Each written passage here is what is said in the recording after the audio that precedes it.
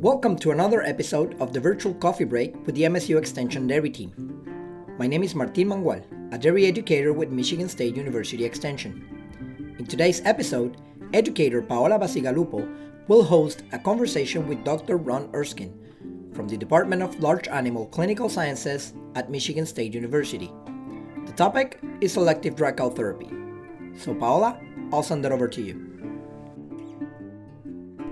Hello, I'm Paola Bacigalupo. I'm an extension educator with MSU, and for today, MSU Extension Dairy Team Coffee Break, we're going to be talking about selective dry cow therapy.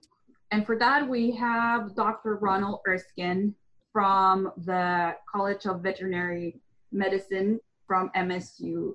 Thank you, Paula, and thanks for the opportunity to talk about this. Selective dry cow therapy has certainly gotten a lot of interest in the dairy industry. It really started over in Europe in response to reducing antibiotic use or concerns over antimicrobial resistance. And it's one of those areas that probably, like everything else, maybe for some producers to attempt and others maybe not. But it's certainly, because it is out in the lay press and in the research literature, it's something that it's worth talking about. Okay, so what is dry cow therapy and why do we use it? Important thing to understand is that dry cow therapy, along with T-tipping after milking cows, has been one of the cornerstones of mastitis control 50, 60 years. Things have changed a little bit. Some of the more common organisms such as Strep agalactia and Staph aureus in many herds are not as common as they used to be, partially due to a shift in the type of bacteria that cows are infected with, partially because we are at a place where the overall in most herds, the level of mastitis that we now have compared to many years ago, and it's been progressing over the years, is certainly, less mastitis, milk quality's improved. So it's good to have a little reflection on this. But as far as the question, what is dry cow therapy? Putting in an infusion of antibiotic at the end of a cow's lactation. Blanket dry cow therapy implies that's treating all the cows as they dry off. Selective, as the name would imply, just a few. Just remember that dry cow therapy not only potentially treats and cures the existing infections that a cow has as she dries off, but it also plays a very important role in preventing new infections over the dry period. And to remind everybody that that first week or so after drying off, partially because we're just stopping to milk the cows, as that cow is cleaning up her udder, or what we call involution, that pretty much it's very important to have that antibiotic in there to prevent new infections during that period. It's a very high risk period. So we can get around that, but that's what dry cow therapy has done for us. So if we're going to talk about selective dry cow therapy, and as a replacement for doing all the cows or treating all the cows, it can be a good tool in our mastitis toolbox if we do it right. Okay, so that leads me to my next question. What makes a farm a good candidate to start thinking or start applying selective dry cow therapy? Sure, Paula. So as you might guess right off the start, if a herd, for various reasons, or they're going through a period where they're struggling a little bit with more mastitis than they would like, I would tend to think that as a herd over 200,000 cells per ml in their bulk tank or herd average, definitely over 250, that should at least cause or hit the pause button and say, boy, is this really for me? Because until I control mastitis a little better, if I'm struggling, for instance, with a lot of cows who are infected, I better be careful not to treat all the cows. Now, maybe another way of looking at it is, if I'm the type of herd that has a lot of cows with high cell counts after calving, or clinical mastitis in the first 30 to 60 days after calving, that would be your sign that maybe there's a few too many cows coming in that are infected from that dry period into the fresh period. So basically, if we have a herd with a low somatic cell count, Clinical mastitis after calving seems to be at a low level. No other indications through cell counts, whatnot, that we have a lot of fresh cows with mastitis. That's the type of herd that at least should consider selective dry cow therapy as compared to a herd that should not. Okay, so now we know what farms can consider selective dry cow therapy. Now, which cows are good candidates to apply or not have dry cow therapy? Sure, and the thing here too is that this is kind of a fusion between individual cow and the herd level. Once you go to selective dry cow therapy, as the name would imply, you're now selecting cows, who's going to get treated, who's not. And a little bit of the herd level, you do have to ask yourself, what is the labor structure in this herd? That is, who's doing the dry cow treatment? And if you're going to go selective dry cow therapy, who's going to make the decisions, number one, who gets treated, who does not? And is that protocol consistent? But also, especially if it's more boots on the ground, if in some of dairies, employees are dry cow treating the cows, is very, very important that proper identification of which cow got treated and which not is done for residue problems. So as opposed to blanket dry cow therapy, where everybody should pretty much assume all cows have been treated, and so when they calve, there are milk and meat withdrawals, with selective dry cow therapy, it puts an extra responsibility to make sure those cows that were treated are properly identified and tracked, because now there's potential for communication issues, okay, in as far as residues. And once we know we have that in place, then simply what we're going to try to suggest is to who are the infected cows at dry off. The premise being that if we don't treat, or if we do not treat cows who are not infected, they probably aren't going to benefit as much from the dry cow therapy. And there have been several field studies now to suggest that herds that properly follow this cow selection protocol on the other end of calving, cows that aren't treated, that were not infected, don't have any issues with cell counts or clinical mastitis or milk production in the next lactation. So how are we going to find the infected cows? Easiest way really is somatic cell count. Somatic cell counts are measures of subclinical infection. In a herd that has DHI testing, it's kind of a no-brainer. You look at prior somatic cell count tests. Generally, I recommend at least 3. And if all the individual somatic cell count tests for that cow have been below a linear score of 4, or that would be below 200,000, and she has no record of previous clinical mastitis during that lactation leading up to dry off, she could be considered as a potential candidate for not being treated or being selected to go into the non-treated group. Herds that don't have any somatic cell count testing, or they're not sure about the clinical mastitis treatment records, I think selective dry cow therapy is not for you. And you really should stay with blanket dry cow therapy. The first and easiest cut is done with somatic cell count testing, clinical mastitis records. Some trials have suggested also doing cultures of the high cell count cows, and that gives maybe another layer of identifying infected cows. But cows with low somatic cell counts, 3 tests running, no clinical mastitis cases in that previous lactation, probably, at least as far as the criteria goes, they're probably going to do okay. One thing too, while we're here, that in most of the studies that have looked at successful application of selective dry cow therapy, they have used internal teat sealants as part of their protocol. That's to make up for the prevention of new infection piece that previously the antibiotics did. Okay, so what about those farms that are not doing individual milk tests? They're not on DHIA records. Well, there is an option, and that'd be the California mastitis test, or the CMT. The CMT agrees very well with DHI somatic cell count testing. You don't get an actual number, but a cow who's positive, at least in 1 quarter, with a CMT paddle, almost 98% of the time or better, you would find out on DHI testing she'd have a high cell count. So in lieu of a individual somatic cell count for the cows, you can use a CMT. This can vary between herds, but probably a good starting point would say that you want to do at least 2 CMTs. Now, the advantage with the CMT is you do get right into individual quarters, so there's no dilution effect that you have in a whole cow test. And I'd say if a cow had 2 negative CMTs, these tests should be at least a week or 10 days apart. And all the quarters were negative. All the quarters were negative, so not even a 1. We're not just talking about 2s and 3s.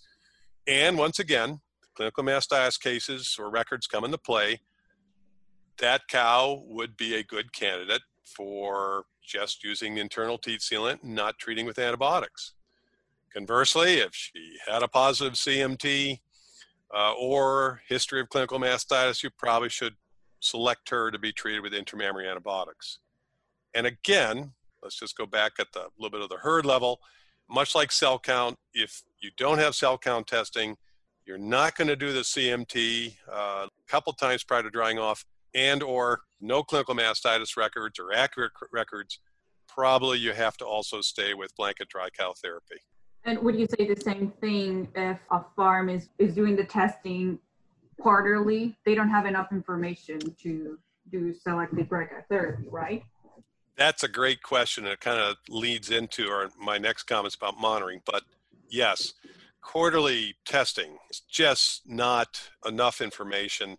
You're going to have a lot of cows who were missed. Yeah, this should be testing at least done every 6 weeks. I wouldn't go much beyond that. Yeah, just otherwise you just don't have accurate information of tracking infections. So that leads into the next issue, and that's the monitoring. Now we selected the cows, and we know we have to be very careful in selecting those cows. Now, how do we know if selective dry cow therapy is working in my farm? Yeah, like any change that we make, not just for mastitis, but other management changes in the farm, we need some sort of metric of how well it's worked. And one of the key issues, I think a lot of farms don't use individual SMAC cell count testing anymore, is that we really have lost our vision as to monitoring mastitis in our herds. So to this point, if you're going to make a change in this specific case to selective dry cow therapy, as you mentioned, Paula, you can do a very careful selection of cows based on cell counts, CMTs, clinical records. But at the end of the day, you need some sort of measurement. Well, how well is it working? Is my selection criteria good enough? Now, it may not mean you throw out selective dry cow therapy. You just may have to tweak how you find the cows. So what are our metrics? We need to track what I'll call new or chronic infections over the dry period, or dry cow new and chronic infections. Clinical mastitis, I'd mentioned this earlier, especially in that first month or 2 after calving. Many of those are associated with the dry period. Some are, of course, transition period. And then as we're considering, we're tracking these things, you do have to bring in a little consideration of what time of year you're playing in here. If you've just started the selective dry cow therapy program and it was cows who dried off and calved in summer, you make it a different picture than winter. And of course, other changes, like there have been changes in housing or bedding or stocking rate. So these have to kind of weigh in a little bit as we're looking at our metrics. Okay, could you please explain better what you mean with dry cow infections? So we're going to, again, focus on the individual cow SMAC cell counts. And just for clarity, by definition, this would be a linear SMAC cell count score of greater than or equal to 4, which puts that cow at 200,000 or greater. And by standard DHI testing, but I think accepted pretty well, we'll just call a cow who's 4 or greater, very likely infected. A cow who's under 4, not likely to be infected. And one of the things that I've seen in many herds that use individual cell count testing is that we can really get a good measure of what is going on in the dry period of the cow in terms of her udder health. And the way we like to do that is to look at her last SMAC cell count test, I should say her SMAC cell count test, her last test date right before drying off. So her last test date, previous lactation, and compare it to her test date 1, or her first test date after calving. So a before and after. So if a cow had below a 4, not infected at dry off or the test right before dry off, and then she's above a 4 after calving, that's a new infection. If she was infected or above a 4 at dry off, but or no longer has a high cell count after calving, then she would have cured. And chronics, conversely, would be, hey, this cow had it before and after. But these are important metrics for dry cow program, especially the new infection rate, and you expect a higher cure rate or a lower chronic infection rate in dry cow periods than you do in, for instance, treating lactating cows. Good goals would be to have a new infection rate below 10% for your herd. So 10% of your cows, if they were clean when they dried off, they should not be infected when they're calving, and have the chronic cases below 25%. In other words, if they were infected at dry off, 3 out of 4 of those cows should cure or no longer be infected. So those are standards we know with herds that are using blanket dry cow therapy. Or put it simply, these are standards that you measure in your herd to know where you're at before you make the change. So if you start a selective dry cow therapy program, it's very important. In fact, this is the great advantage that DHI somatic cell count testing has before CMTs, but CMTs will still work. But it's very important to know, what was my new infection rate over my dry period for 2 or 3 months running before I made the change? So that 3, 6, 12 months after you've made this change, you can get an idea how well your change in dry cow therapy has worked.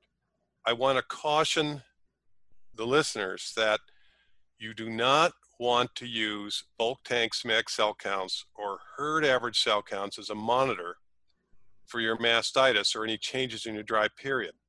There's many reasons why bulk tank somatic cell counts are not a good, or as we'll say, a crude measure of mastitis.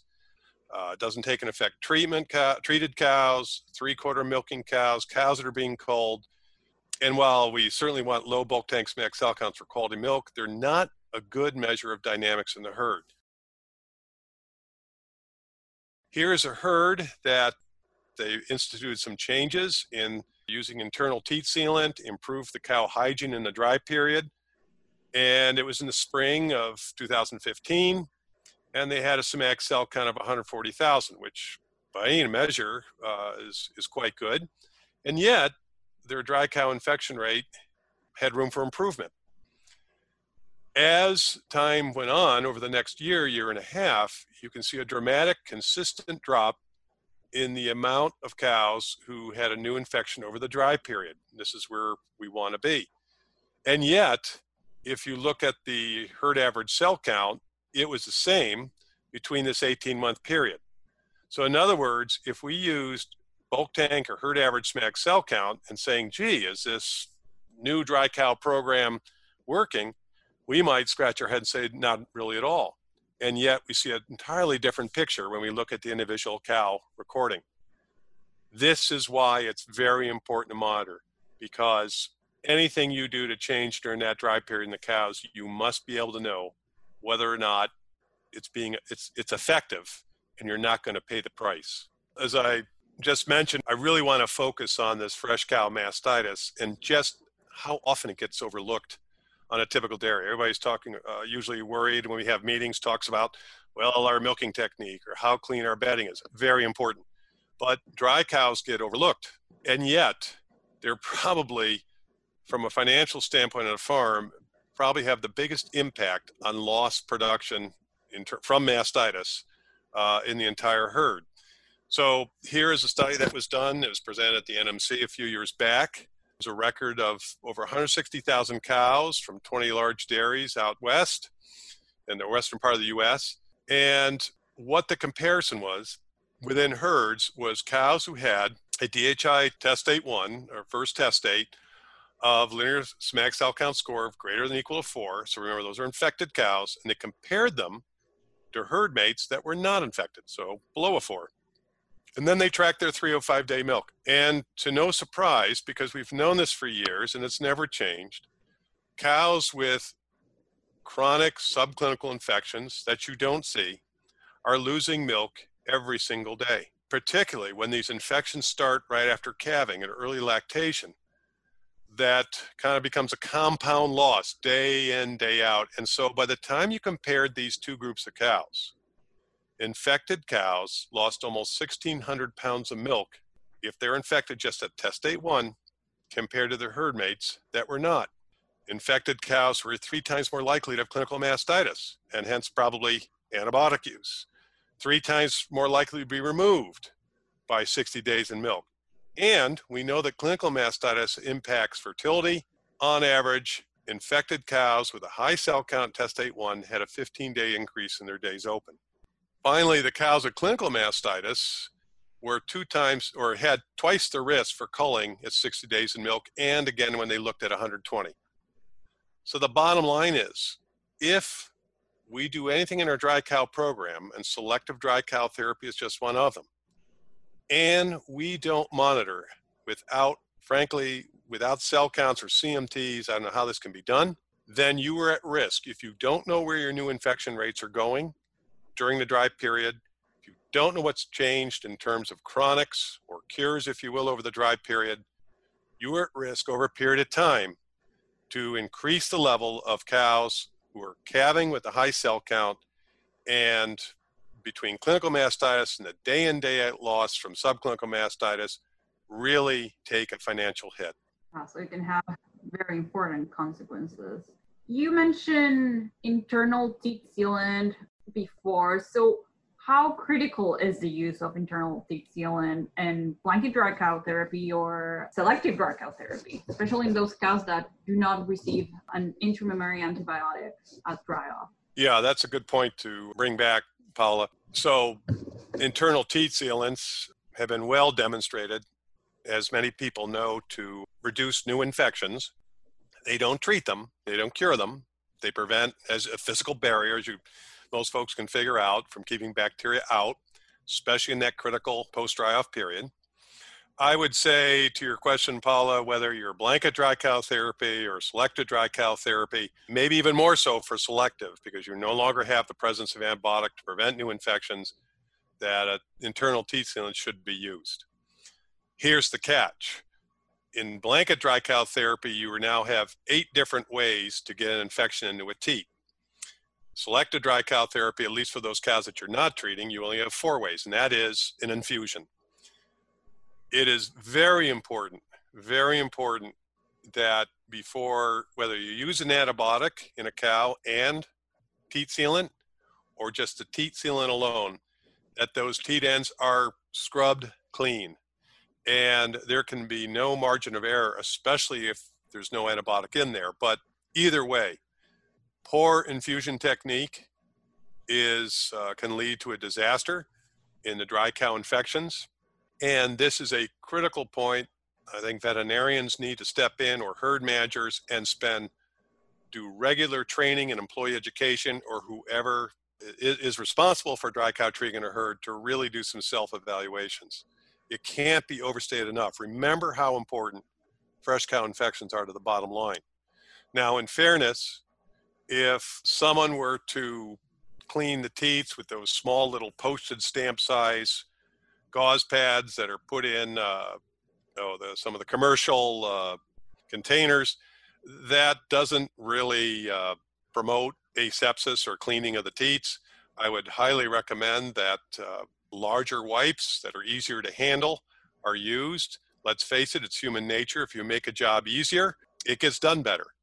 So strict asepsis, and by the way, if you're treating with antibiotics and internal teat sealant, again, to reiterate, cleaning before the antibiotic and cleaning again before the internal teat sealant. I'll just mention on the website there, thequalitymilkalliance.com, we have both in English and Spanish short videos of how to proper infusion tech. Selective dry cow therapy can work, especially for employee training and education. So no matter what we do or what we choose in a herd, blanket dry cow therapy, selective dry cow therapy, internal sealants or not, anytime an infusion goes up in the teat of a cow, it's got to be done right, and it's got to be done consistently.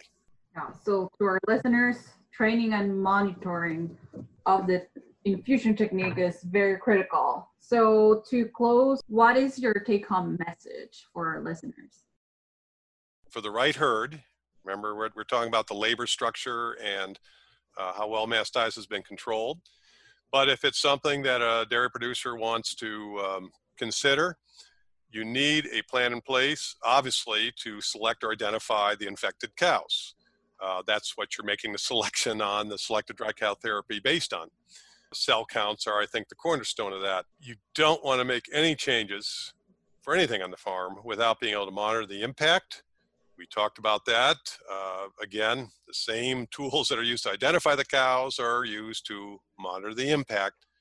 And finally, when we're talking about teat infusions, dry cows, milking cows, doesn't matter, but we want to assure the quality control of the protocols. And remember, it's just not the teat infusion, but to loop back and remember that if you do go with selected dry cow therapy, while identifying treated cows, any dry cow with antibiotics is important, because cows do get mixed up. But when you go to selected dry cow therapy, you do bring in a new potential communication barrier to make sure you know who is treated, who is not, because that does, you now have separate pools of cows within the herd. Great information, Dr. Ron, and thank you so much. It was my pleasure. Thanks, Paola, for the interesting discussion with Dr. Erskine. Definitely very good information for those considering this type of approach to their dry cow program.